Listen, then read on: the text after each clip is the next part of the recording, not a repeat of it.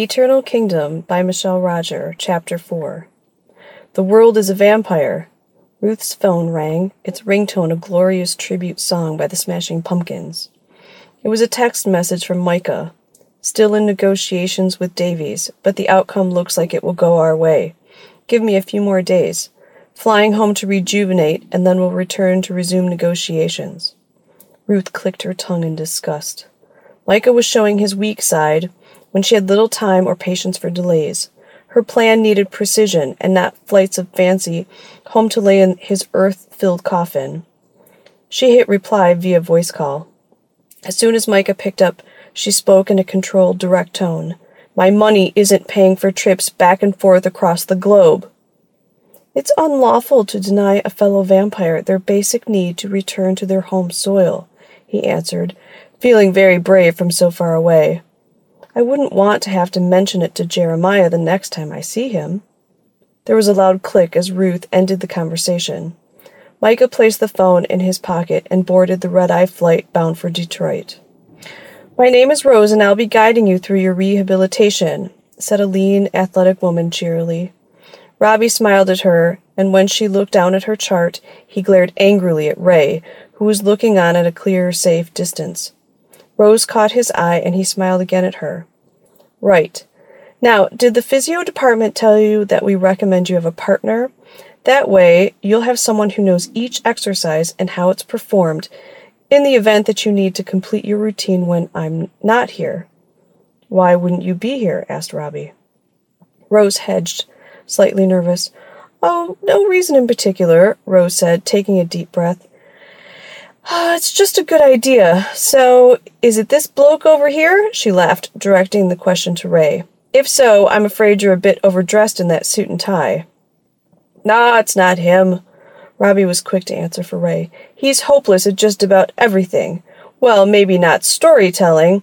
He likes to think he can turn real-life people into superheroes and immortal gods in the stories he makes up.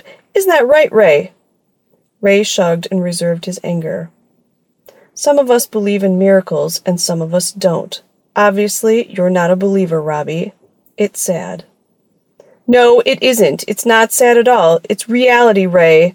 I never took you for a gullible man. Rose interrupted, trying to quell the hostility. Are we waiting for your wife to arrive this morning? I saw her interview last night on television. Is she running late? She might be. Robbie cut Rose off very abruptly. No, it's just me. I've worked out all of my life, and I doubt there's something new that you can show me. Let's just get to work. Rose sensed the tension between the two men. Typically, it was hospital protocol to bring in a rotating physical therapist who might help in her absence, but Rose could see a quick escape from his room was more important. Getting on it. Good. That's the spirit. Okay, then. We're off to the rehab room, she announced to Ray. We should be back in 3/4 of an hour. Rose wheeled Robbie out, and the two strolled silently down the hall and into the elevator. Robbie jumped at the loud echo inside the small space as Rose coughed several times, releasing her hand from the chair and applying the foot brake so she could step away. When the coughing fit had ended, she wiped away her watering eyes and apologized. The double doors opened, and Rose wheeled Robbie into a rehab room. He felt the chair foot brakes applied again and looked around to see what was stopping them. Rose was adjusting a weight machine just above his head. I don't need to work my arms and chest, sweetheart. You must be reading the chart upside down. It's not my arms that need help, it's my legs that are buggered. Rose continued to methodically set the weights. To his surprise, her small hands had immense strength as she slowly peeled his hands off of the wheelchair armrests. She spoke firmly but softly. There was something completely feminine about her that made Robbie let go a bit of his temper. I need your upper body to be as strong as it can be. If we're going to preserve your name as Tree Trunks, then I have to know that your upper half can support you while we work the lower half. An old man sitting in a recliner by the window shouted, You can work my lower half any time you want. The room of patients broke into laughter, and Rose blushed despite herself. You'll have to forgive Mr. McGinnis. His whole life he was a police officer, a man in uniform, and he thinks he can still charm all the ladies. She said it loud enough for the old man across the room to hear her, as she adjusted Robbie's hands on the weight machine griffs. "Well, you can't blame the old boy for saying what the rest of the room was thinking," said Robbie as he began to work the machine and gave Rose a wink. For the first time in weeks, for a few brief seconds, Robbie felt like his old self. Micah was relieved to find that Ruth let her rage befuddle her mind. She never asked him why he never moved his coffin to the council's central location in the heart of Chicago. Truth be told, he had left Detroit in such a hurry he hadn't thought to bring it. For several years he tried to put the whole matter out of his head, but recently his body had begun to crave the earth from home. Lord knows he had tried to supplement the best organic mixture and coffin his promotion at work could buy. He told himself that Chicago and Detroit were both Midwestern states, but the effect wasn't the same. Of late, every part of him, down to some metaphysical, molecular level, craved Detroit. He felt as if he would certainly wither away to nothing if he didn't get home immediately. Detroit had little to offer him, but dirt it had in spades. Micah called Jacob. He was surprised to find his housekeeper very much awake and eager to talk, considering it was 3 a.m. "Master, you've landed. Shall I come and get you with the car?" Jacob asked gleefully. "Yes, I've arrived, but I'll take a cab home. Have you left everything in place as I instructed?" There was a long pause on the other end of the phone. Jacob's voice croaked as he answered. "Yes, but I truly wish you would let me take care of the mess before you return. Your sister—" "No!" shouted Micah. "Leave it. I need to be reminded, and you are going to do as you're told. It'll help me to never forget." "Yes, sir," Jacob trailed off, sounding meek and frightened. Micah hung up and hailed a cab. Once inside, they headed down I-94. He could have easily arranged for Jacob to bring the car, but Micah wanted to take in Detroit and its surrounding area alone, in silence, and only a stranger driving a passenger could bring that. As the severely beat-up Crown Victoria made its way, Micah could let his memory wander. "Take a detour through the city," he directed nostalgically. The city from the newly built casinos illuminated the sky. Motor City was the first one to stand out with its sleek, linear lighting resembling an electric serpent slithering up the building. Prostitutes lined Woodward Avenue in tattered stockings and purple-dyed wigs. A few, Micah thought, he remembered, but he wasn't sure. Prostitutes had a short shelf life, and the likelihood of some remaining alive and unscathed from his human days were highly improbable. When they passed Orchestra Hall, Micah's mind flooded with thoughts of Emily. A lump formed in his throat. He remembered how lovely her black sequin dress had glittered under the spotlights as she played her violin there. He recalled his immense pride and only wishing he might show her off to his new friends. It was far too dangerous, he had known, but in that moment, while she took a bow in front of a standing ovation, he had just hoped somehow it could all work out. Micah laughed out loud to himself, making the cabbie look through the rear-view mirror. If he had only known how very, very complicated it would become, he never would have kept the sort of company he did. Maybe then he would still have her. Maybe. As the city lights turned to lamp posts lining suburban streets, the mansions of Grosse Pointe stood importantly, puffing out their chests and imitating their original owners, captains of Detroit steel, coal, and manufacturing. Mercedes, BMWs, and Lexuses kept the cab company at the stoplight. Grosse Pointe was the east edge where Detroit's elite went into hiding. This wasn't the newsworthy part of the city, and the residents paid through the nose to the press and law enforcement to keep their troubles out of the spotlight. As the cabbie pulled into the driveway, the cabbie couldn't help but whistle. "Nice digs, man." "You should see the inside," Micah mused, as he paid the fare. Jacob opened the door, smiling nervously. He was a little more than 19 or 20, with wild blonde hair, and he was willowy thin. He diverted his eyes so as not to make eye contact with Micah, but peeked under hooded lids to read the vampire's expression. Micah sniffed the air. "Ah, good. You used the chemicals I emailed to you." "I can tell." Jacob smiled at making his master happy. "Where is she?" Panic flooded Jacob as he took Micah's coat. He pointed to the large music room. Ornate mahogany-carved walls filled the foyer and music room of the immense house. Oil paintings from their family dating back to the 16th century hung in a classical grouping over the 8-foot fireplace. Emily was wearing her favorite red velvet dress, laying on the couch. It was clear that Jacob had poured her a glass of wine. Her shoes lay on the rug that Micah had sent from Istanbul. Micah kissed his sister hello. Her stark, white skin was ice-cold. He looked into her cloudy blue eyes. Jacob stood in the corner of the room, cowering as he watched his master's inspection. Carefully, Micah untied the silk scarf from around Emily's neck. He stared at the 2 puncture marks he had left deep in her skin. He would have cried at that moment if he could have produced tears. He slumped down next to her corpse and began to apologize over and over again. As he reached over to hug her, Micah brushed Emily's hair. Several of her brown locks disintegrated at the scalp and fell into a clump in Micah's hand. Jacob wanted to run as Micah reacted in panic and disillusionment. It suddenly felt as if all of the air had been sucked from the room. Micah's eyes were blood red and his face contorted in his seething as he looked at Jacob. In his remorse and bereavement, he looked more like a monster than a man. "You said you used the chemicals!" Micah screamed. Jacob began to weep. "I did, sir. I swear I did, just like you instructed. Please, sir, it's been years. I've kept her safe and preserved all this time." His weeping turned to sobbing as Jacob dropped to his knees. "I burned the old, blood-soaked rug like you said, and I scrubbed the floors. I put down the new rug you sent, and then I put her in her favorite dress and injected her with the chemicals, following your every instruction. Please!" "Where's her violin?" barked Micah, through bared teeth. Just there, on the piano," he pointed with trembling hands. "Play it."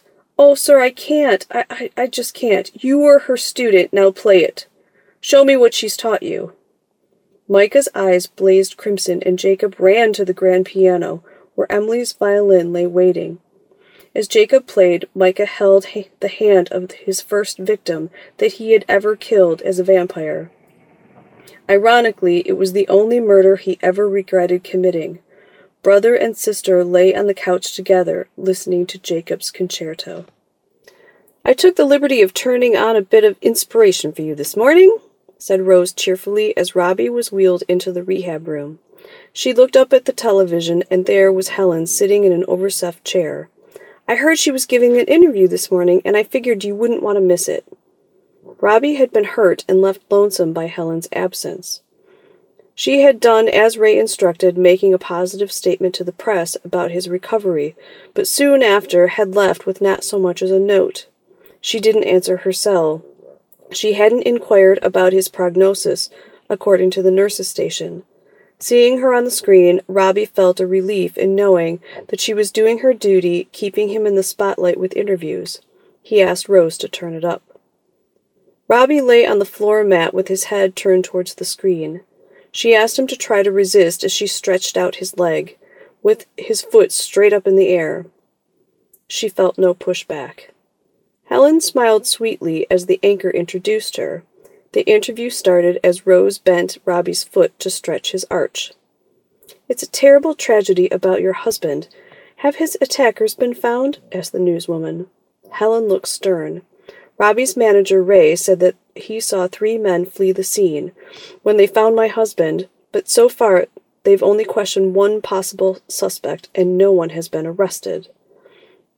"From the security that we've seen at the hospital, it looks like all of his fans are showing their support for a full recovery," the woman said positively, smiling into the camera. "Yes, the letters, flowers, and cards have really been good for Robbie." Helen paused, taking a tissue from the table that sat between her and the news anchor. Rose had to tell Robbie to lie back down as he tried to sit up, watching his wife begin to cry on national television. "It's just," she sniffed, "I have no idea how we're going to do it. I have no idea how much specialists and hospital bills and intense therapy could cost. At this rate, We'll lose everything that we have been trying to save his legs." Helen broke down, and the cameraman zoomed in for a close-up. Instead of comforting, the newswoman saw her chance for higher ratings and probed Helen deeper.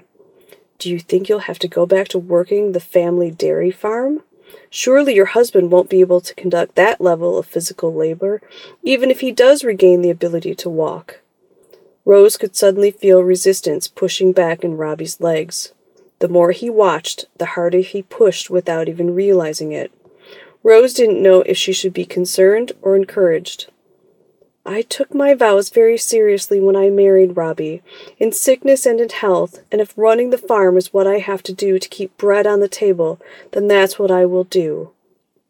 "So inspiring," remarked the newswoman, forgetting her impartiality. "Your husband might be watching this right now. Do you have a message for him?" The newsroom held its breath, ready to jump at the chance to replay whatever rating-boosting words Helen might spew and lead with it on the 11 o'clock highlight hour. Helen smiled directly into the camera with tears in her eyes. "When God closes a door, he opens a window. Have faith, darling." As the newsroom exploded with social media and highlight leads, the anchorwoman smiled and noted, "We here at Channel 6 are huge fans of the All Blacks and their inspiring captain, Tree Trunks Davies. If you would like to donate to help in the medical expenses, please see the address at the bottom of the screen. The station will be sure that the Davies receive your generous gift."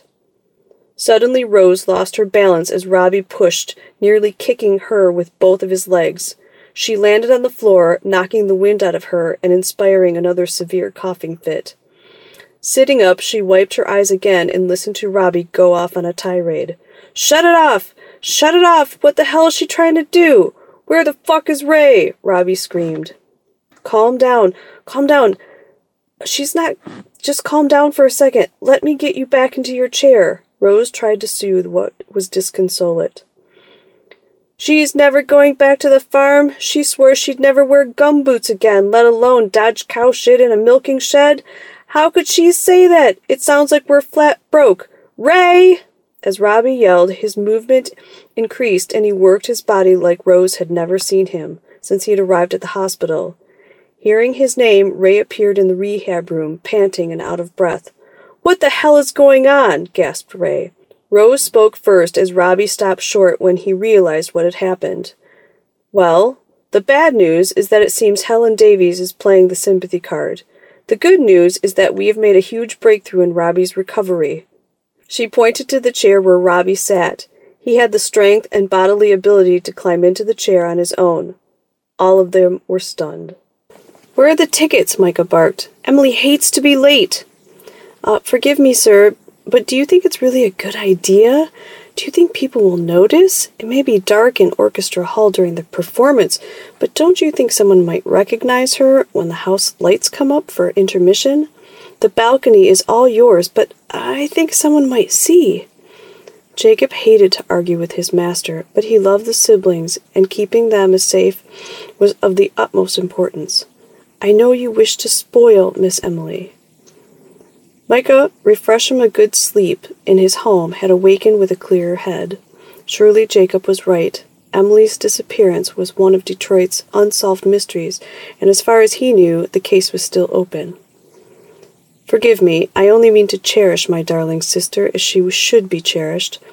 I have neglected her for far too many years, and, well, her unfortunate state of being is solely my fault. Leave it to me, sir. I have the perfect solution." Within an hour, Jacob had taken Micah and Emily, dressed in black tie attire, to the lovely upper room inside St. Patrick's Church. This used to be the sacristy where the priests and altar boys used to change before Mass. They renovated, and now no one ever comes to this side of the building, especially at night. I grew up in this parish. Father was kind and had this installed for us poorer children. He thought that music should be for everyone. He was a good man. Jacob smiled, but it was bittersweet. Clearly his mentor had died. Pulling back the curtain from the wall, a small monitor came to life with the flick of a switch, and the sound of the audience from the building next door crackled in the speaker. Soon the stark room was filled with the opening number. Micah lay Emily on the old church pew. He paced as he listened, only stopping to stare out the window. He spoke to Jacob telepathically so as not to disturb Emily in her concert. "What's the building over there? Show me." Jacob revealed his mind to his master, and while Jacob was subservient and loyal, he was not bright beyond a mild tendency towards music. Yet, his minion showed him an interesting prospect. Why had Micah never noticed it, he wondered. The old Detroit meat-packing house was abandoned on the fringe of the city. It was a crumbling gem of disintegration. Micah explored Jacob's mental observation. The grated floors, the upper floors from the observation decks. Tchaikovsky flowed from the speakers over Emily's corpse and into the shared vision of master and servant. Micah's brain extrapolated as he released Jacob. Moving the remaining equipment and modifying the abandoned warehouse would be little effort to accomplish Ruth's plan for the game. When the concert was finished, Micah sent Ruth an e-ticket to Detroit. A spreadsheet with bank accounts, stocks, and investments glowed before two men sitting in front of the hospital side table. "She's cleaned out all the accounts. She can't touch her single accounts, though." Ray tried to sound reassuring as he showed Robbie the bank details. "Coach called today and asked if everything was all right because she called him at home. She said you were unstable and she needed the World Cup bonus to be sent to a new account. He called me to see if you had gotten worse." There was a knock at the door, and Rose was standing in the doorway, looking meek and small in her sundress. "I wanted to bring this to you. It's being added to your file. I'm taking a leave of absence, but 2 men came to see me today, 2 doctors. I don't want to upset you, but today is my last day, and I wanted you to know. Your wife is trying to declare you incompetent. The doctors came to interview me because I've spent the most time with you here in the rehab." Robbie looked completely spent by Helen's betrayal. He held his breath after asking Rose, "What did you tell them?" Rose laughed, and it inspired a small amount of coughing. She smiled brightly and answered, "I told them that you're the most likely candidate I ever had for a complete recovery, and that was due to your excellent mental outlook. I gave them the name of a few of the other staff members who agree with me." Robbie couldn't help himself as he exhaled a huge sigh of relief. Rose turned to leave, but Ray asked her to come into the room for a moment.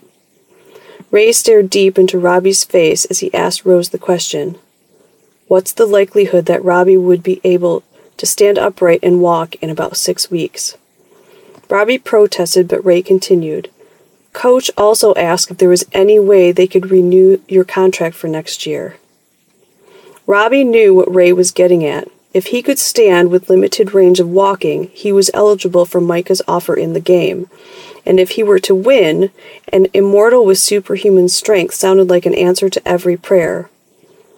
"If you would have asked me a week ago," she said, "I would have said impossible. But the huge progress Robbie's made this week, I think I would rethink the outcome."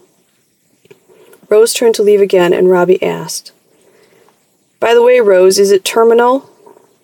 Rose stopped mid-step. "Is what?"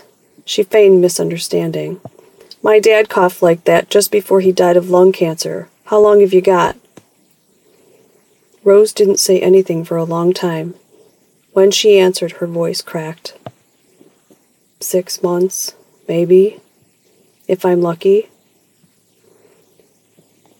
Robbie looked at Ray. "What would you give to survive it?" he said, turning to Rose.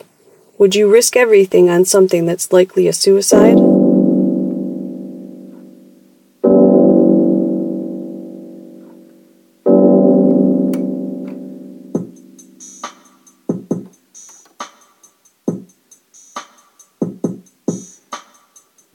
Eternal Kingdom is written by Michelle Roger. This book is edited by Brendan McWilliams. Sound engineered by Steve Nett of Computer Room Services. Graphic novel drawn by Tom Duncan. Music composed, performed, and recorded by Michelle Roger.